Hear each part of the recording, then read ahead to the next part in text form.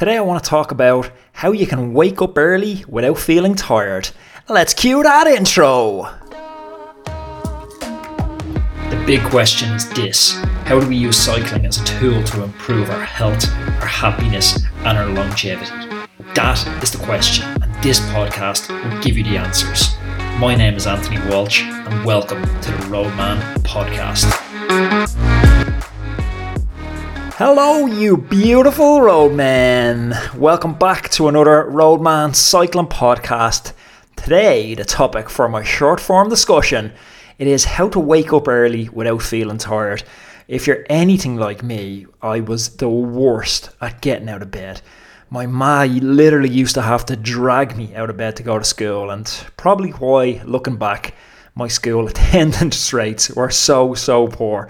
I even used to try and walk to school and close my eyes. I just couldn't shake that groggy feeling. And we've all had that groggy feeling, when you're getting up for a super early flight and you just carry this groggy feeling with you all morning. There's a couple of proven ways to offset that groggy feeling, and that's what I want to talk about this morning. Before I dive in, Roadman, a quick word about the old beer fund. The beer fund supports the podcast. It doesn't support my drinking habit. It's over on patreon.com/Anthony_Walsh. You can buy me the price of a pint of beer once a month to support the podcast. It makes a real difference, Roadman. So please, I would really appreciate you checking out that link, pausing the podcast and heading over. So the three ways that I've found, there's a bunch of them. If you dig through the data, you'll see all sorts of different studies about morning routines. And, I love morning routines, but I wanted to isolate three specific actions outside of a morning routine, whether you decide to put these in and, weave them around journaling, grounding, cold therapy and all these things. Cool, that's even better. That's the next step. But I wanted to boil this back to something you can do really fast, getting your morning started without it taking up, the first half an hour or hour of your day. But I suppose before I even talk about how to shake off that groggy feeling or a morning routine, it's just a point to note. You actually don't have to be an early riser to be successful or productive or these other labels that Instagrammers or YouTubes put on it. People will have you believe that you have to be up at 4 a.m. in order to be a successful human. You don't. You can be super productive, get up at 10 a.m. and work super smart through the day and build empires. Be a god. But it doesn't matter really what time you get up at. These are just principles to avoid the grogginess regardless of what time you get up with. And I'm not going to say sleep. It's so obvious that sleep is going to stop you being groggy. If you get 3 hours sleep, I reference time and time again Matt Walker. He's a brilliant podcast that he just launched. That's worth checking out. But his book, Why We Sleep, as well, is brilliant. This isn't about sleep. This is like tangible strategies. So I'm a big fan of that Robin Sharma 5am club, and I honestly think some of the lessons in it, although he paints them as time sensitive, they're not time sensitive lessons. They are practices you can incorporate at any time of the day.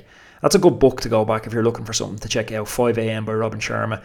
My kind of routine at the moment, although people will say to you have to get up at the same time every morning, I don't. I get up at about 6:15, 6:20 on Monday, Wednesday, Friday, because I like to do some strength work on Monday, Wednesday, Friday, and I get to the gym early. And I get to the gym, start the gym class at 7 a.m. and I'm home by 8:30-ish. So that's like my Monday, Wednesday, Friday locked in. The rest of the days of the week, I'm either getting up to work or I'm getting up to ride. So I don't get up normally till about 8:30. So this isn't me being super smug and saying I'm up at 5 a.m. every morning, the sun has never beat me out of bed.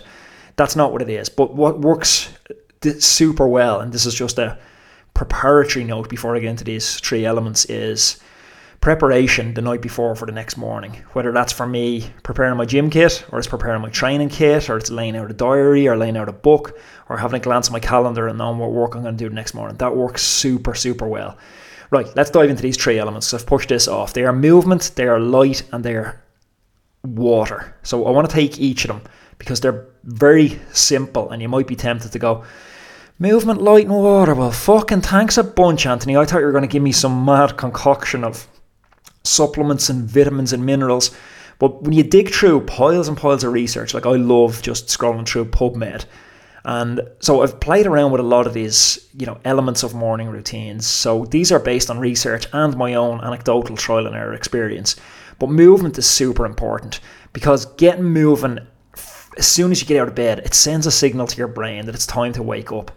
That lethargic morning feeling, it can hang with you for hours if you're around the house, lounging on the couch without moving. But if you get out, you walk the dogs, get out even for a couple of K run, you'll shake that groggy feeling almost instantly. For me, what I use is like a rebounder, a small indoor trampoline. I've been using that for a couple of years. One of the most effective ways to get moving in the morning. I love that. Movement is number one. Light is number two. Because our circadian rhythm is affected by light. So when light hits your eyes, it's going to trigger the release of serotonin, and that's like a wake-up hormone. So study after study has shown that light exposure first thing in the morning, it's associated with improved sleep quality that following night and a reduced time to actually falling into that deep sleep. But here's the kicker, it's not just any light. So what we're looking for, it's called circadian effective light. So this is a specific spectrum of light, and this isn't found in blue lights off like your TV or your phone or your iPad. So you can't get up in the morning first thing and throw on Netflix and think you're getting this spectrum of light. You're not. The very best way to get this spectrum of light is to get outside in the sun. That gives you the ideal perfect spectrum. Let it hit your skin without sun cream, bathe it in. Now, the problem is, I live in Ireland, and I'm living on the east coast of Ireland in Dublin, and we get a lot of grey, gloomy days for large parts of the year, and we don't get the right spectrum of light penetrating that grey gloom. So I've had to science the shit out of it, and I actually use a unit in my house called a Joov unit, Joov, if you want to check them out. And they replicate that circadian effect of light wavelength, so I can get that same wavelength of light without actually having to go outside. So getting that first thing in the morning becomes a knock-on for the next day, because you sleep better that night, you get to sleep faster. So, you know, you might think I'm a bit of a madman in the morning because I'm first thing on the rebounder, the mini trampoline, and then I'm into this light unit. And the last one I do, it's water. And I do actually do water first thing when I get up, so I probably should have dealt with that first. But as soon as I get out of bed, I just walk to the kitchen and I use water and Himalayan sea salt, about half a teaspoon into about, try and get between 750ml and 1 litre of water into me. There's a bit of forced Guantanamo Bay style waterboarding to get that in, because you're 300-400 millilitres, you kind of want that, and that's to thirst, but then I'm trying to squeeze it down after that. But your body is craving water. It's been 8+ hours without water, and water is a super effective way to communicate to your body that you're actually awake and you have an ability to hydrate. The impulse, especially for cyclists, is to reach for coffee first thing in the morning, stimulants, caffeine, but this is literally the worst thing you can do, because it's going to dehydrate you when you need to be hydrated. It's shocking. I bang on about morning routines a lot, but if you're struggling to get out of bed, a morning routine is a great idea, but it's a date with yourself. So the problem with having a date with yourself is it's easy to break a date with yourself. So if you are struggling with it initially, a nice way to do it is it's scheduling meeting a friend. So if it's meeting that friend to go and walk the dog, meeting a friend to go to the gym, meeting a friend for a group ride, meeting a friend even to go to the local coffee shop, because you can get your movement on the way, you can get your light on the way, and you can hydrate before you go there. So you're free to get your coffee then. But having that date, you know, I'm meeting so-and-so at 8 o'clock, that's going to force you to hustle and get you out the door, and that could be, you know, what you need to start this positive habit in motion. And when you can change that from like a type 1 decision making process where it needs willpower to a type 2 decision making process where it becomes automated after about 40 days, you know, you're supping diesel then, folks. But that's it. 3 ways to guaranteed to knock off that groggy edge in the morning, and they are move, get exposure to light, and hydrate first thing in the morning. Roadman, thanks for listening. I had great feedback to the Joe DiStefano podcast from last Wednesday. He's a biohacker, and he gave us all sorts of kooky, cool ways to biohack our physiology and the kind of mix between modern science and ancestral living. Feedback to that podcast is amazing. If you haven't gone and listened to it, go back and check it out. Off the back of that, I'm actually going to get a couple more biohacking guests. I have a couple that I'm super excited about over the next maybe 2 to 3 weeks. And also, we're going to toy with the idea of dropping the podcast on video on YouTube and over on Facebook. That's going to be coming next week, but I'll give you more details of that, Roadman. Until then, ride safe. Thanks for listening. Do all the stuff that keeps us going, like and subscribing to the podcast. Follow me over on Instagram, Roadman. roadman.cycling, and share it. And if you're listening to the podcast, screen capture it, tag me in it, add it to your stories, and I'll reshare it for you. Roadman, thanks for listening. Ride safe. Catch you on the roads. Okay, stop what you're doing. It's Anthony again. I want to talk to you for 1 second about the next step in the Roadman journey.